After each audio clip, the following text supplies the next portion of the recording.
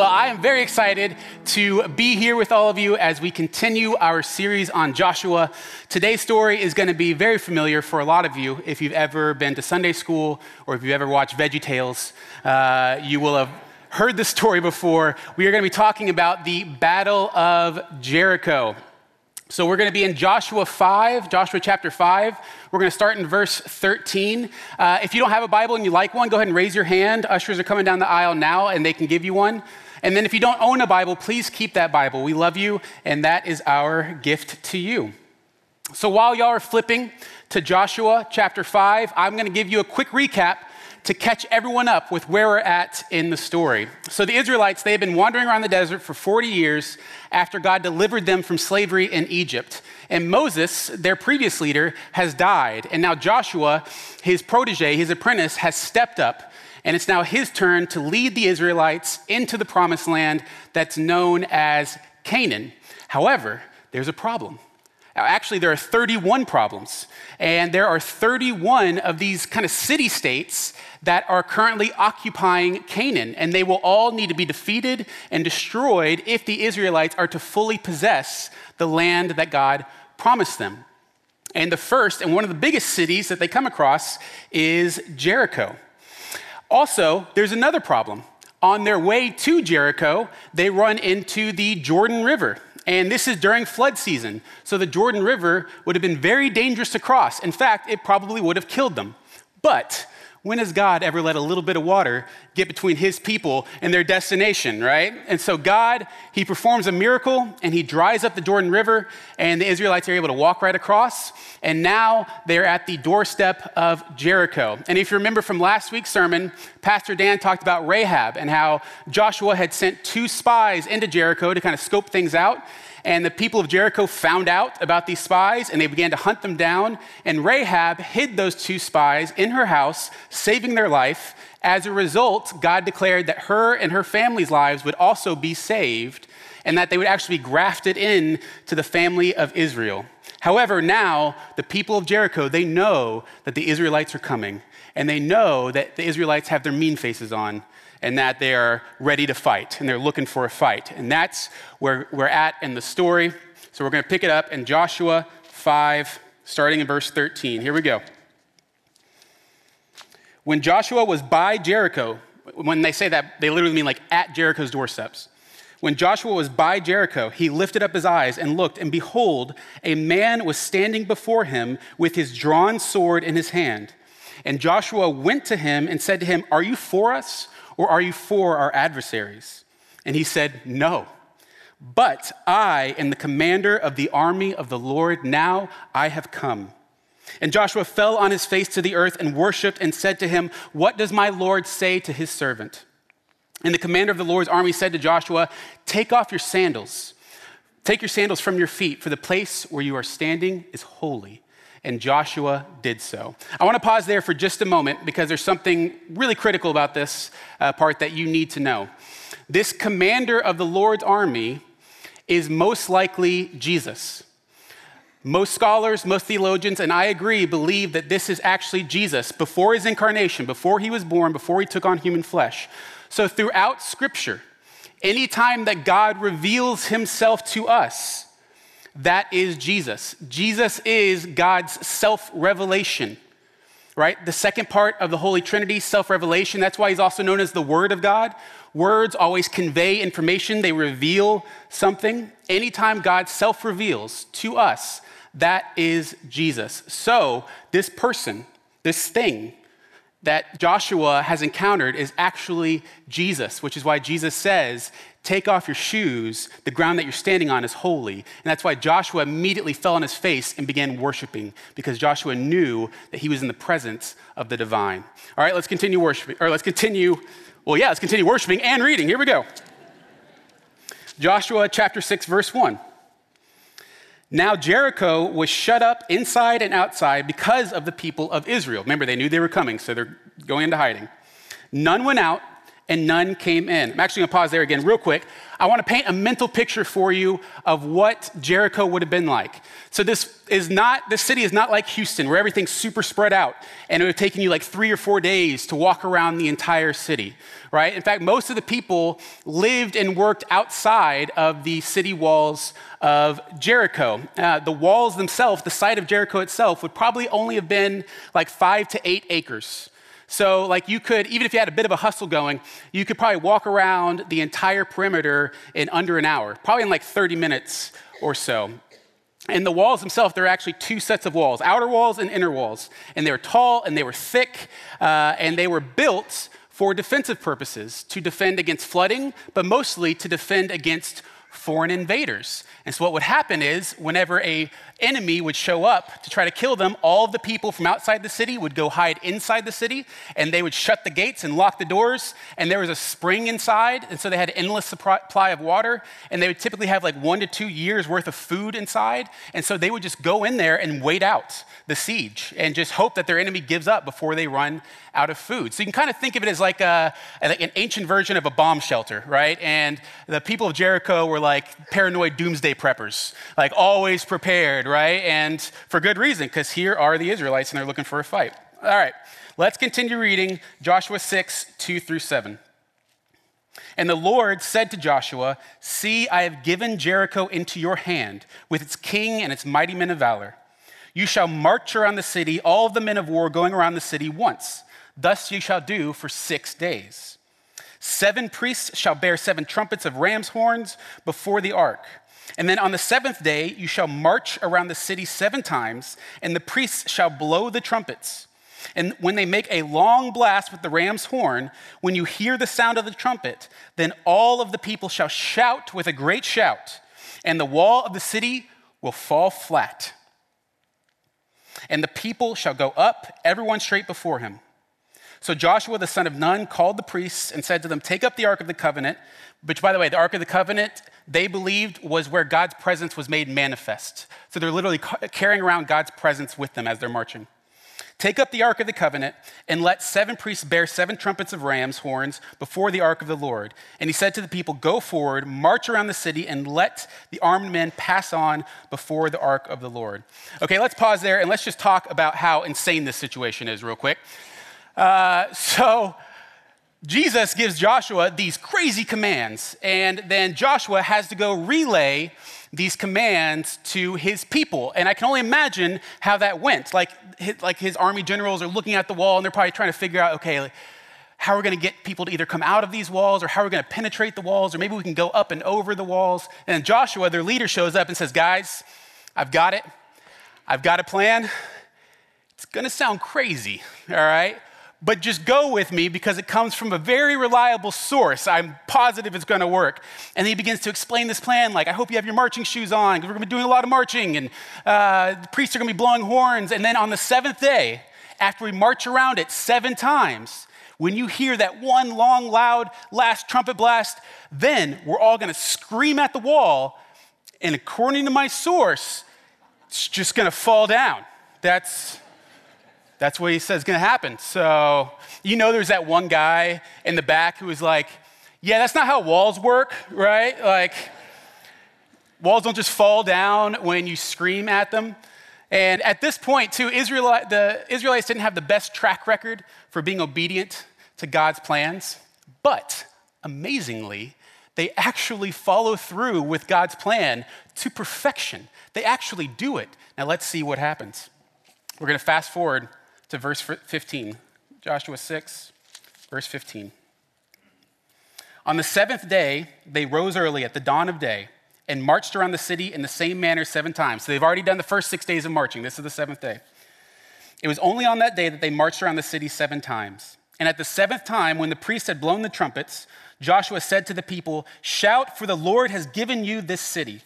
And the city and all that is within it shall be devoted to the Lord for destruction. Only Rahab the prostitute and all who are with her in her house shall live, because she hid the messengers whom we sent.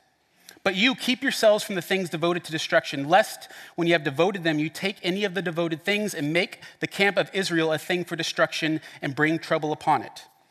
But all silver and gold and every vessel of bronze and iron are holy to the Lord. They shall go into the treasury of the Lord."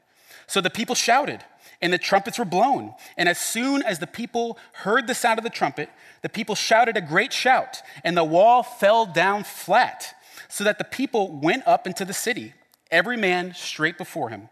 And they captured the city, and then they devoted all in the city to destruction, both men and women, young and old, oxen, sheep, and donkeys, with the edge of the sword. So they followed God's plan to a T, and amazingly, it worked. The walls fell down flat. They were able to walk right in and achieve victory. But here's what we need to know from this. Their victory was not won through military strategy or through technology or human innovation. Their victory was assured the moment that Joshua fell down flat and surrendered at the feet of Jesus. Because of their faith and because of their obedience, God transformed what was an obstacle into stepping stones on the path to the promised land. And whether you realize it or not, you and I have the same opportunity right now. Every single day that we wake up, we have the opportunity to surrender ourselves at the feet of Jesus, to abide in his word, to live like he lived, love like he loved. A good practice for reading scripture is that whenever you read it, always suspect yourself in every story. In other words, imagine yourself in the story and how you would react. And so when I put myself in Joshua's shoes in this story, I would like to think that my response to Jesus and his plan would be, okay, it's a strange plan, but yes, Lord, let's go with it. I'll do it. But honestly, I'm pretty sure that my response would have been, Jesus, that plan doesn't make any sense. That's not how walls work, right? And that's an honest answer. In fact, that's our honest answer to a lot of the ways that Jesus calls us to live. Like, you want us to walk around the walls how many times? And then we're going to scream at them and they're just going to fall down. That's what you're saying. That doesn't make any sense. Like, you want us to forgive how many times? No matter what. That doesn't make any sense, right? You want us to respond to hatred and violence with love? That doesn't make any sense. You want me to give generously of my hard-earned money and resources to people who may or may not deserve it? That doesn't make any sense. Jesus, you want to die to defeat death? That doesn't make any sense. And yet, here we are. Death has been defeated. Our sins have been paid for. All because Jesus was obedient even to the point of death on a cross. Jesus surrendered to his Father's will, even when it didn't make any sense, and the result is resurrection. The result was victory and freedom for you and for me. Because of Jesus' obedience, this promised land is now open for us too. Jesus offers us the fullness of life, this life of freedom and peace and joy, but you can't get there on your own. There are just too many walls in your path, walls that you can't topple. You can't do anything on your own to topple those walls. Only Jesus can. Only Jesus can topple the walls between you and the fullness of life that God offers. In John 15:5, Jesus says it like this: I am the vine, you are the branches. Whoever abides in me and I in him, he is it that bears much fruit. For apart from me, you can do nothing. Nothing.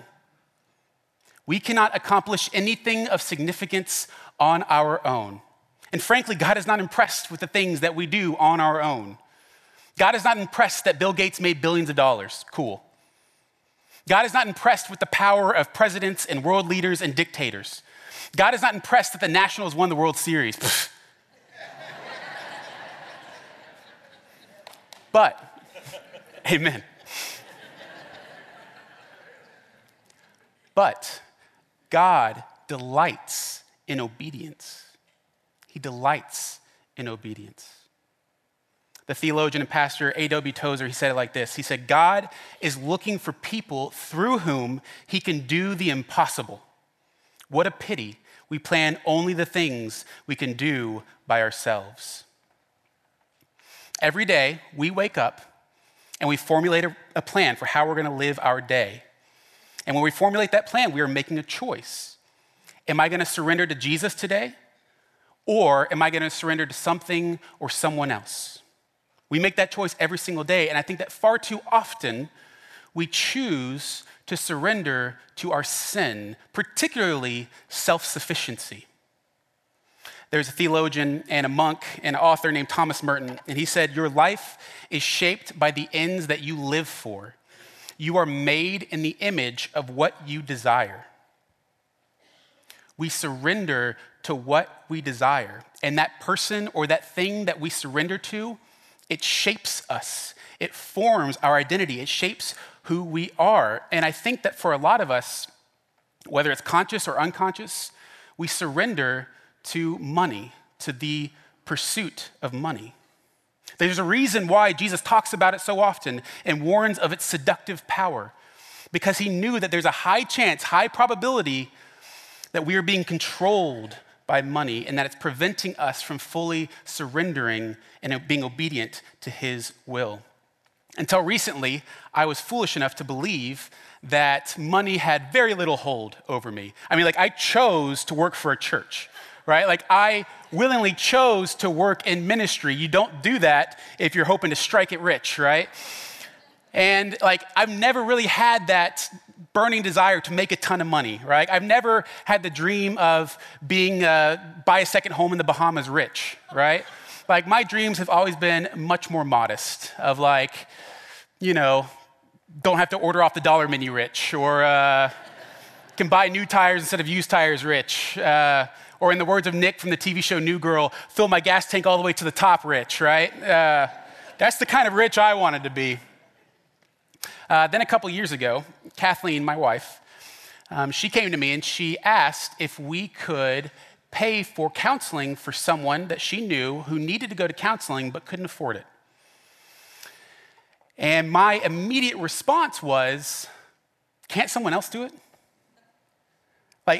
Surely there's someone with way more money than us who can help this person with their counseling fees, because counseling is not always cheap. It can be pretty expensive. And I was thinking, we have bills to pay and we have formula to buy, and my car needs new brake pads. But really, what it was is that we were saving up to go on this awesome vacation with a big group of our friends. And I knew that if I said yes to this, it could put that vacation in jeopardy.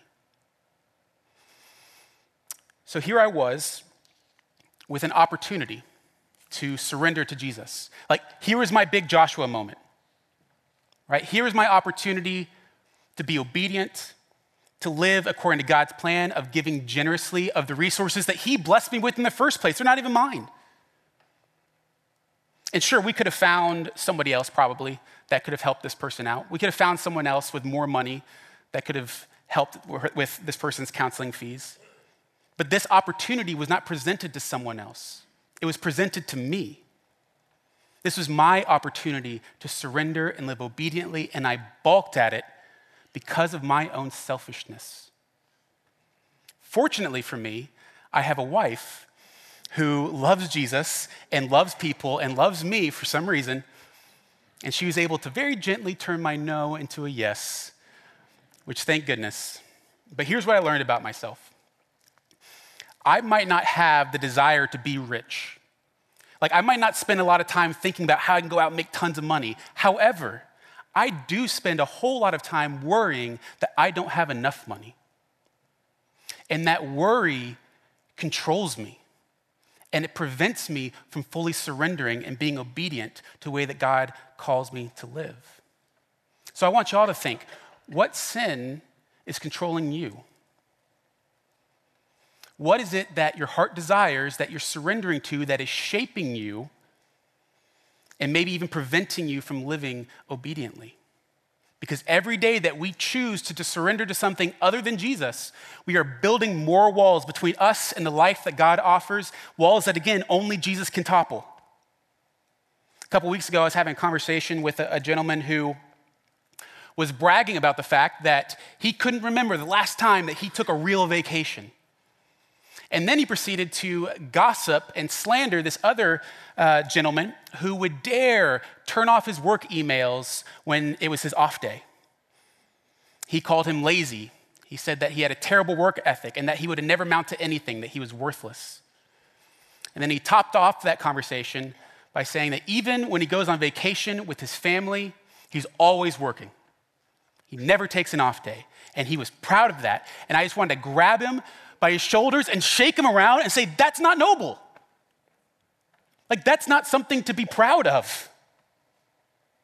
Being so consumed by your work that you work yourself to the bone, that's not something to be proud of. Like, I'm afraid that if this person had encountered Jesus the way that Joshua did, and Jesus told him, hey, take off your shoes, you're on holy ground, this person would be like, yep, hang on, Jesus, real quick, I gotta respond to this work email. It's very important, hang on. It's not important. It's not. Nothing is more important than surrendering to Jesus. Nothing. Nothing is more important. Here's a good test to see, for you to see what it is that you are obedient to. If you were to take your daily schedule, and if you were to write down your daily schedule in excruciating detail, I mean the things that you think about and that you're doing every minute of every day, if you were to write all that down on a piece of paper, and if you were to look at it, what would your schedule say that you're surrendered to? Or better yet, if you were to show that schedule to someone else, what would that person say that you are surrendered to? Who or what would that person say that you're being obedient to? In the words of Pastor Dan, it's our checkbook and our calendar that give us away. They reveal what our heart truly desires because we surrender to what we love. That's why Jesus, his entire life was marked by surrender, even to the point of death, because of his love for his Father and his love for you and for me.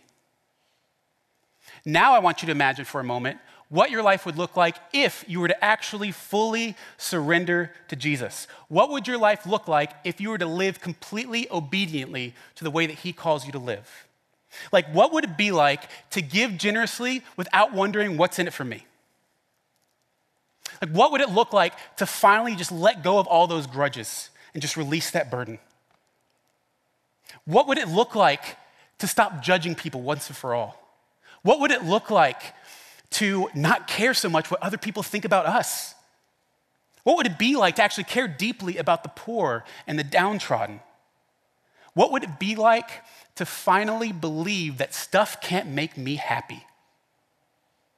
What would it be like to be capable of loving and forgiving even to the point of death? To me, that sounds like freedom. To me, that sounds like liberation.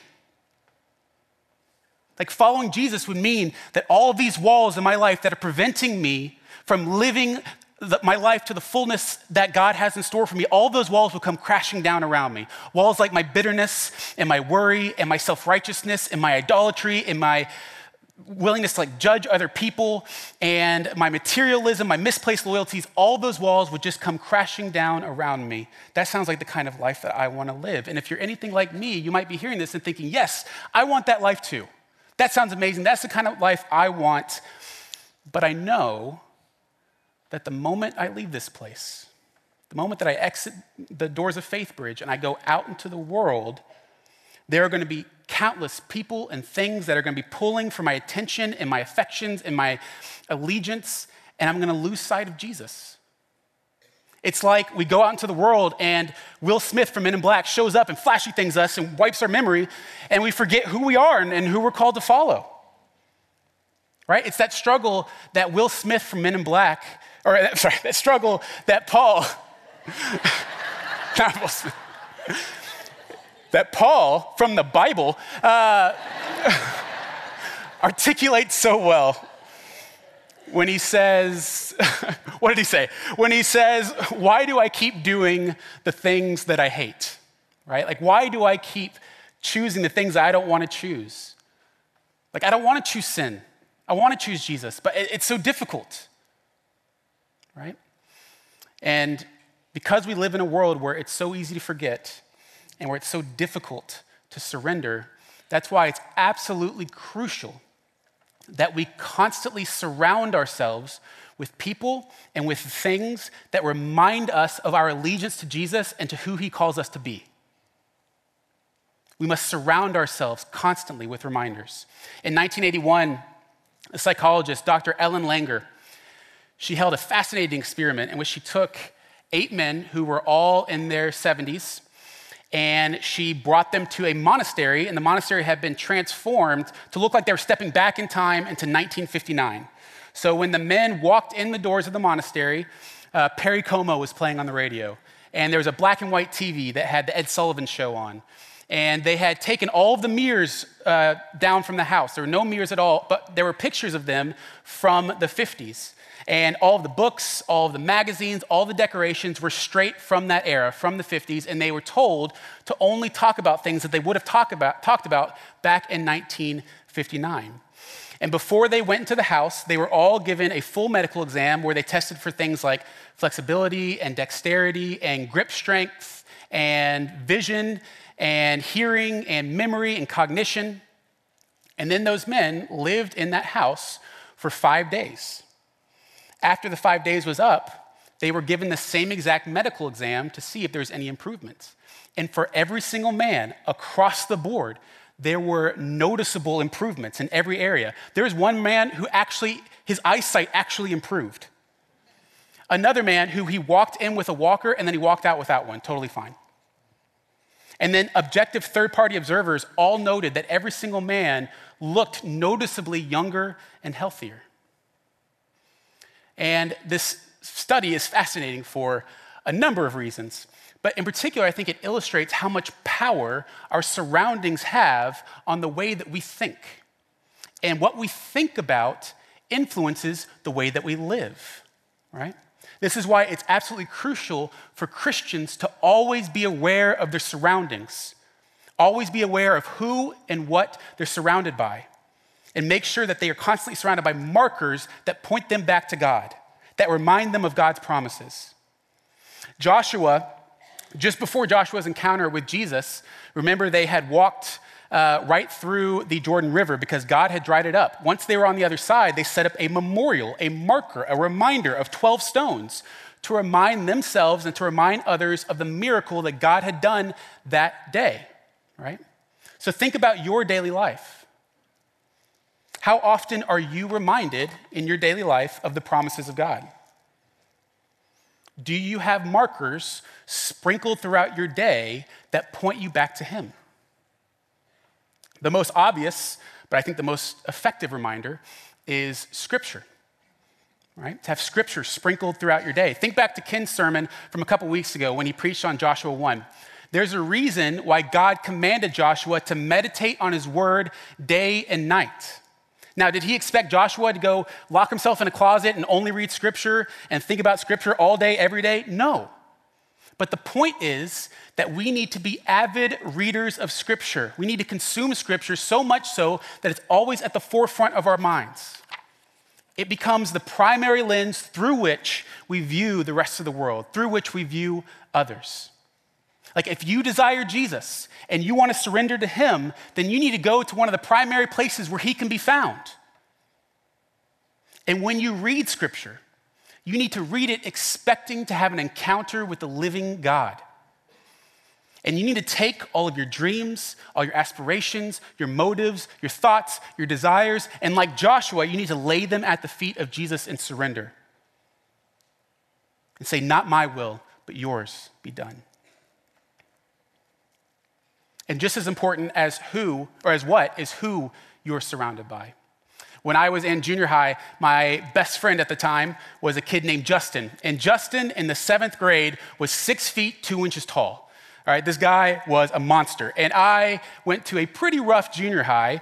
And so it was awesome to have Justin as a friend because when people got in a fight with me, they also knew that they were going to be getting in a fight with Justin, which prevented a lot of fights. It was great. Justin was also a horrible influence on me. Justin's parents let him do and watch and say and listen to anything he wanted, which when I was in the 7th grade, I thought was awesome. I thought that was super cool. I loved going over to Justin's house.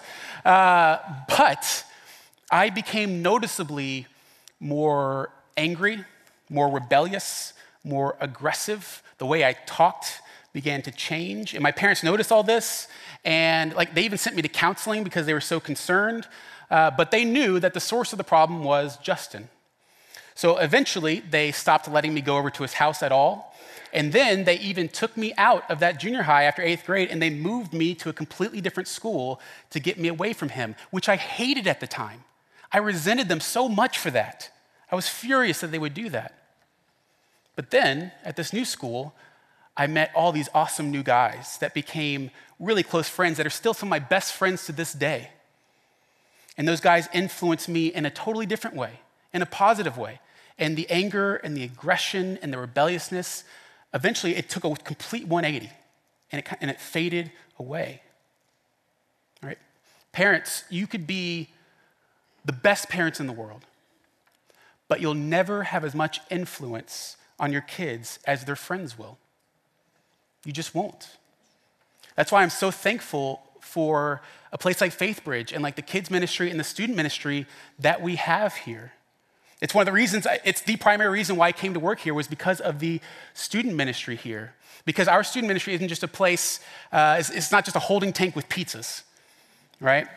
It's a place where students can build strong relationships with other students and leaders who are going to pour into them and develop them and teach them what it looks like to be a strong disciple of Jesus Christ, so that when they leave here and they leave your nest and they go out into college, they know what it looks like to surrender to Jesus and obediently follow him.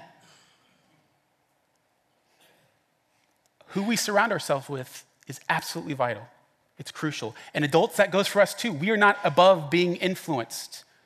And can you imagine if when Joshua was giving the plans to his people, right? If one person in the back raised his hand and was like, this is stupid, we're not doing this. Because I would bet that there were a handful of people there who were privately harboring doubts. Like, I don't know if this is gonna work. And all it takes is that one person going, yeah, this isn't gonna work, this is stupid, to feed those doubts and to fuel those doubts and to turn that doubt into disobedience. Likewise, all it takes is that one person who's leading by faith, who's encouraging, who's supporting, to turn your doubts into trust and obedience. Make sure that you are surrounded by people who regularly push you to surrender to Jesus, not to disobedience. I want to close by highlighting one more crucial detail from this story. So we're going to go back to Joshua 6, verse 2. Joshua 6, verse 2. And the Lord said to Joshua, see, I have given Jericho into your hand. I have given Jericho into your hand. The battle hasn't happened yet. They haven't marched a single foot. I have given Jericho into your hand. Before the battle even began, victory was assured. We can confidently surrender to God because we know that God is always faithful to fulfill his promises. When we surrender, there is no wondering if God will provide us with the life that he has promised us. It is a guarantee. God is always faithful to come through on his promises. And throughout this sermon, I've been saying that surrendering to Jesus will lead to a life of freedom. And I want to read that promise to you. It comes directly from the mouth of Jesus. I want to close by reading this promise to you, and then we're going to pray together. This comes from John chapter 8, verses 31 through 36. Listen to this, and then we're going to pray. So Jesus said to the Jews who had believed him, if you abide in my word, in other words, if you surrender, if you follow me, if you abide in my word, you are truly my disciples, and you will know the truth, and the truth will set you free. They answered him, we are offspring of Abraham and have never been enslaved to anyone. How is it that you say you will become free? Jesus answered them, truly, truly, which means pay attention. Truly, truly, I say to you, everyone who practices sin is a slave to sin. The slave does not remain in the house forever. The son remains forever. So if the son sets you free, you will be free indeed. Pray with me.